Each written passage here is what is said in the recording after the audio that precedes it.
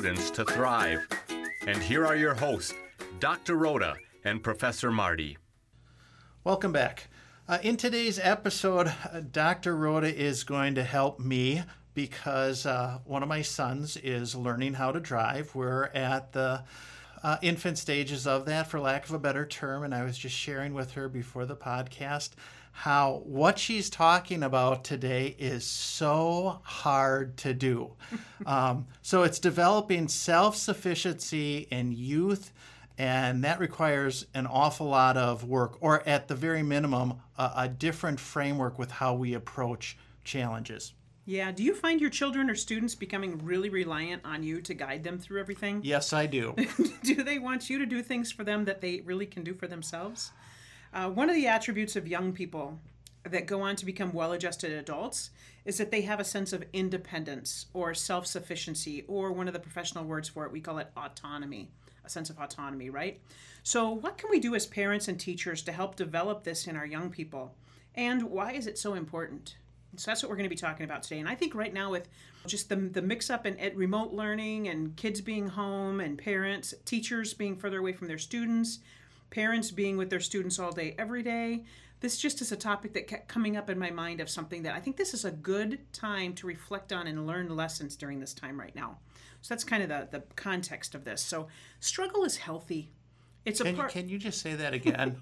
Because it is really so important. Yeah, struggle is healthy. Okay, we don't like it, but struggle is healthy for us. It's a part of developing into an adult. And it's definitely a significant part of learning. So how do we offer space to allow children to struggle for themselves and to learn to become resourceful and resilient, and here's the key, without getting to the point where they become super discouraged and just give up? So how do we find that balance to where they're going to be frustrated, they're going to be annoyed, they're going to struggle, but that's okay. We don't want it to go so far that they just throw in the towel.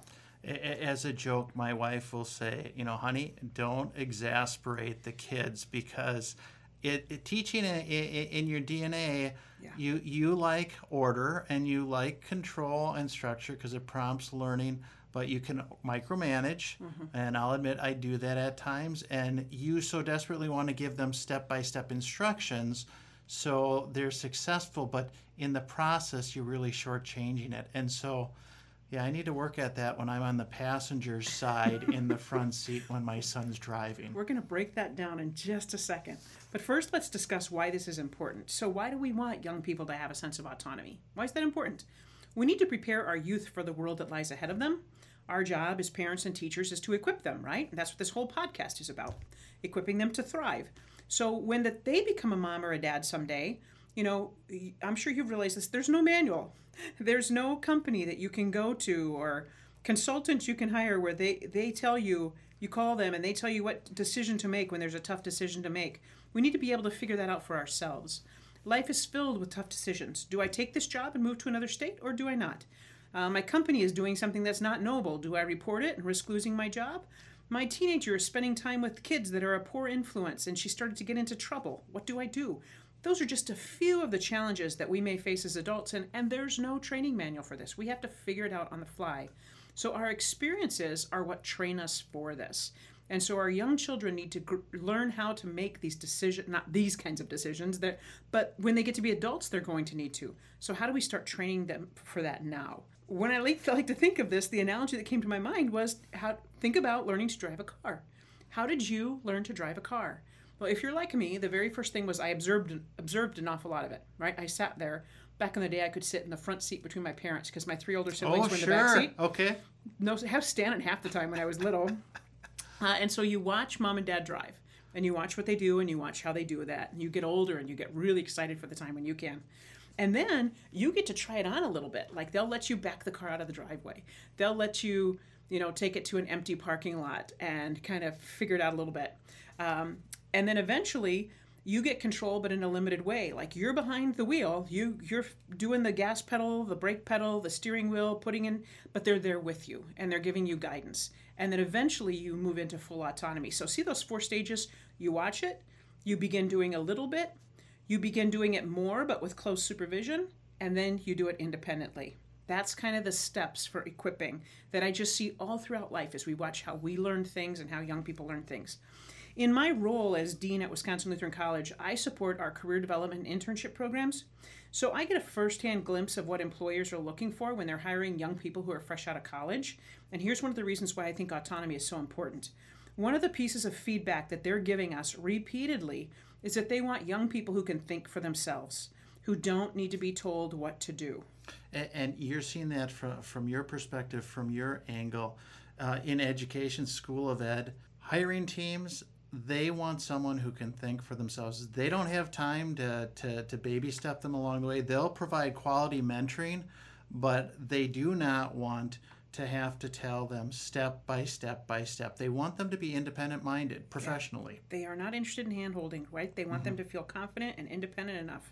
And so they want new employees who are dependable, who are faithful, who are trustworthy, who can work with others well, and that they can be self-sufficient. That's what they're telling us.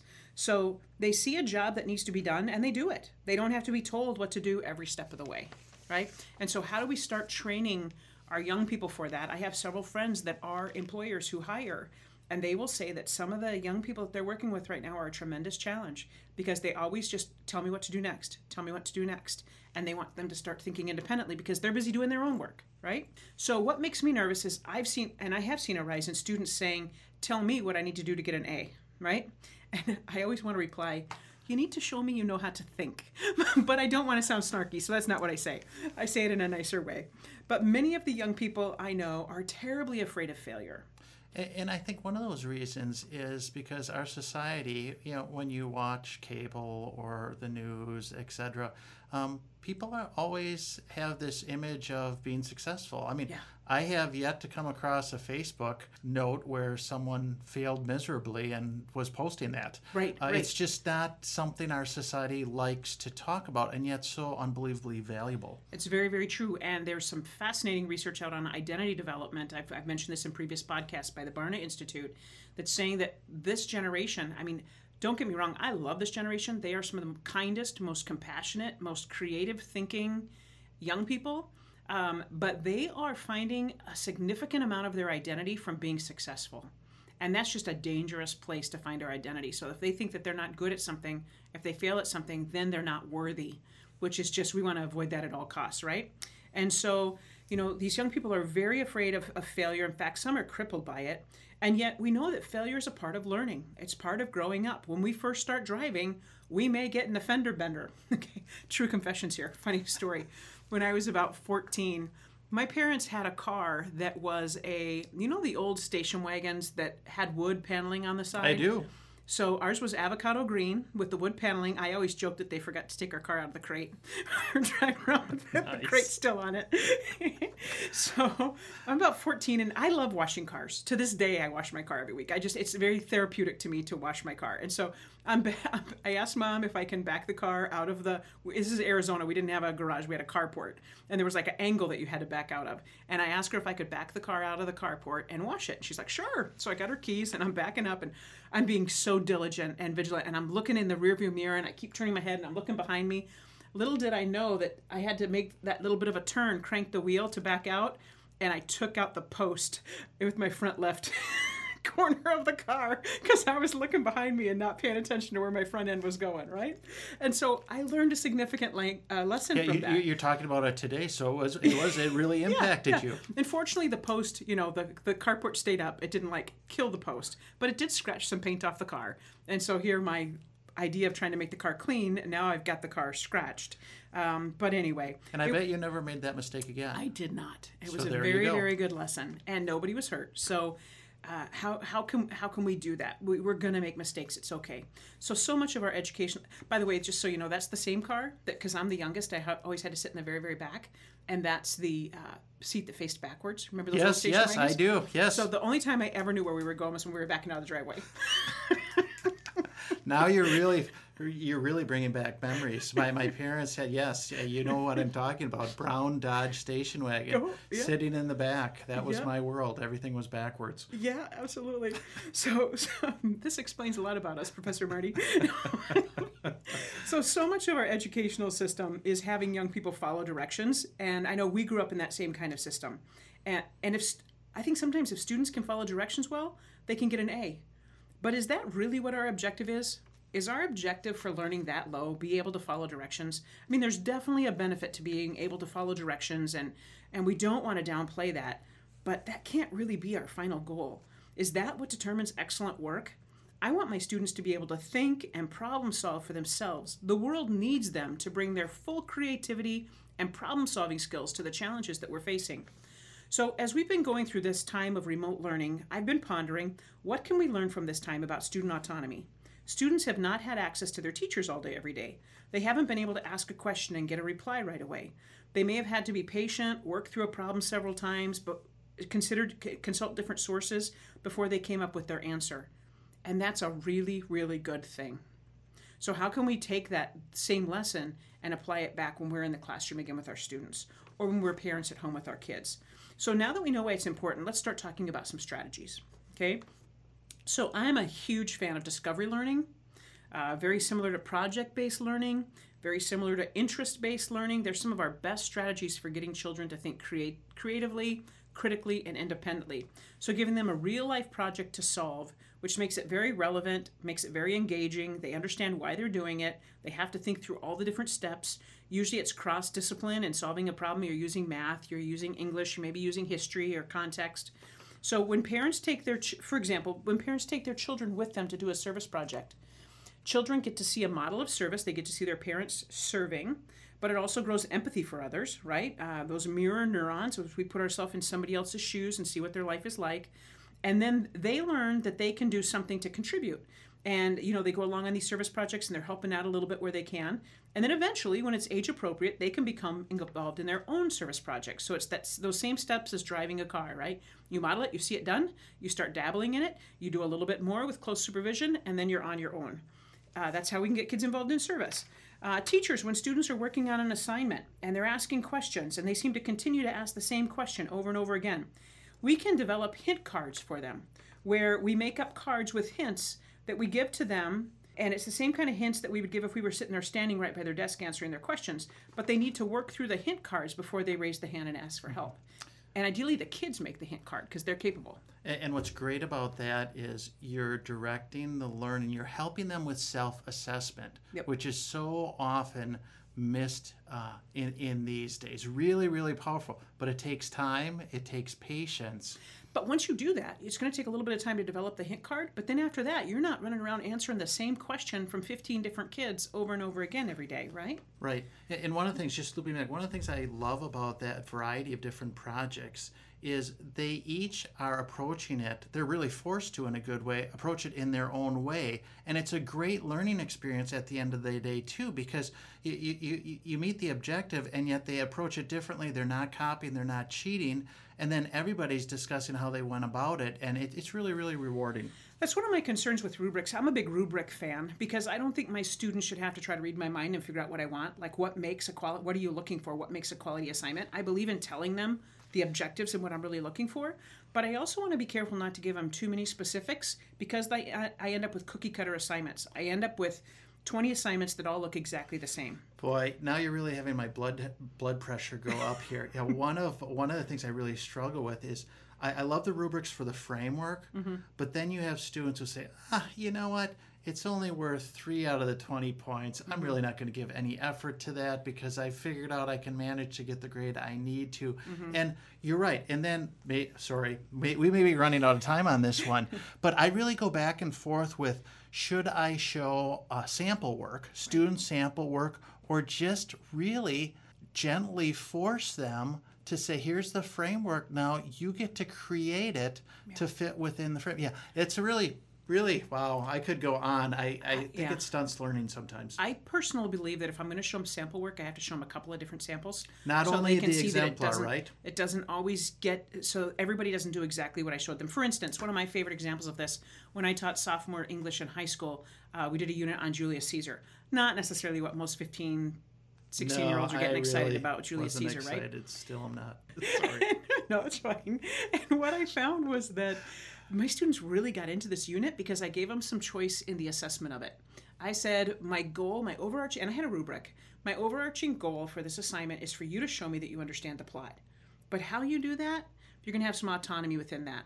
So here's some examples of things you can do. You can dress up like a Roman citizen and come in with your toga and come in with some food and explain, be the herald and explain what just happened with it, what you saw happen with Julius Caesar. I would have enjoyed being in a class like that. Unfortunately, I did not have a similar experience. Yeah, so. I know. And But that wasn't just it. That was one example. You could make a quilt. I had students make quilts. You could make a cartoon strip. You could rewrite the ending with a different way, act it out, have your friends act it out, videotape it, show me you understand the plot. The one that made me the most happy, I had several young men in the class on different occasions who really struggled. They were very good at working with their hands. They were good with hands-on kinesthetic stuff.